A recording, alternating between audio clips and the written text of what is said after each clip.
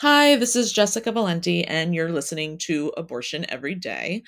Abortion Every Day isn't a podcast, but informal audio updates and commentary to make sure we're talking and thinking and taking action on abortion. Today is July 8th, 2022. So, today I wanted to talk about something that I've been noticing about the mainstream media coverage of Roe being overturned and sort of the way we're talking about how people's lives will be impacted and hurt by abortion being illegal.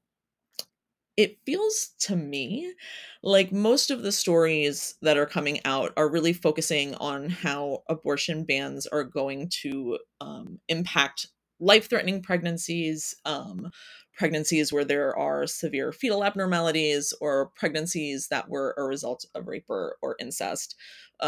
Basically, what we all think of as sort of like the most cruel and dangerous after effects of abortion being illegal, which I understand, obviously, because those stories are incredibly important and horrifying and true.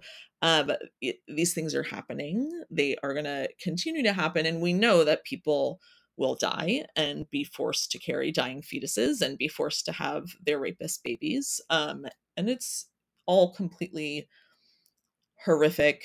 Um, it's horrible, obviously. But the vast majority of people who are being denied care as a result of Roe and who will be denied care as a result of Roe being overturned are really those who just don't want to be pregnant. And that's as valid and important as every other story, as every other experience, and as every other right being taken away. And the concern that I have here is that by focusing so heavily on what we think of as the most tragic cases, right? And they are tragic cases, we're doing two things. One, consciously or unconsciously, we're creating a hierarchy of abortion, right? Like a narrative where some people are truly deserving of abortion and some people are less deserving. Like the idea that if you're raped or if you have a health condition, you have more of a right to abortion than someone who just doesn't want a baby. And the other thing I worry about too is that by focusing on those stories, those tragic and the most extreme stories, we're not really delving into the heart of what abortion bans really aim to do, which is to force women into pregnancy and parenthood, which consequently forces them into traditional gender roles and out of public life. We know from the Turnaway study, which was this massive undertaking in research on what happens when women are denied abortions, and I'll link to it. So we know from the Turnaway study that when women are forced to have children they don't want, they're more likely to live in poverty and they're more likely to stay in violent relationships.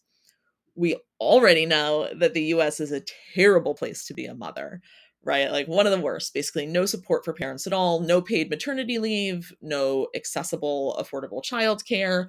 And there's just an incredible amount of work discrimination directed at mothers as well.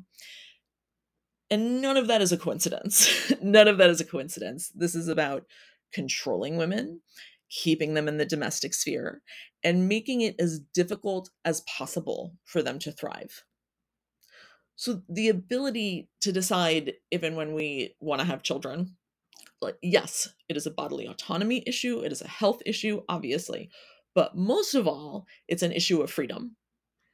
We are not free citizens if we can't control our bodies and if we can't fully participate in public life. And so the abortions that women get that aren't tragic stories or extreme examples, but are the majority of abortions, which are just family and life planning, those abortions are just as important to women's lives and freedom as the examples that we're seeing sort of portrayed more often in the news. And one of the reasons I'm really worried is that the mainstream repro rights movement already made this mistake. They made the mistake of telling the most heart wrenching stories as sort of the core of their messaging.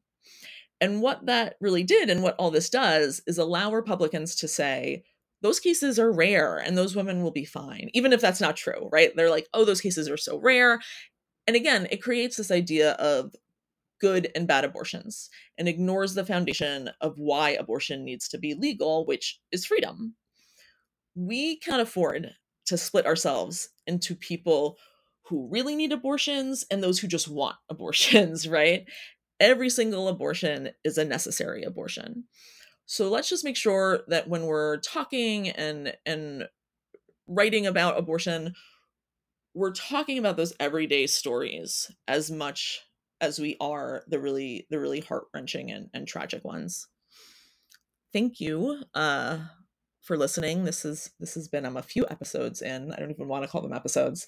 We're a few audio posts in, and I really appreciate all the feedback and all the support. Um, and I'm really grateful for you all. So thank you so much for listening to Abortion Every Day, and I hope you have a great weekend and that you talk to someone about abortion. Thank you.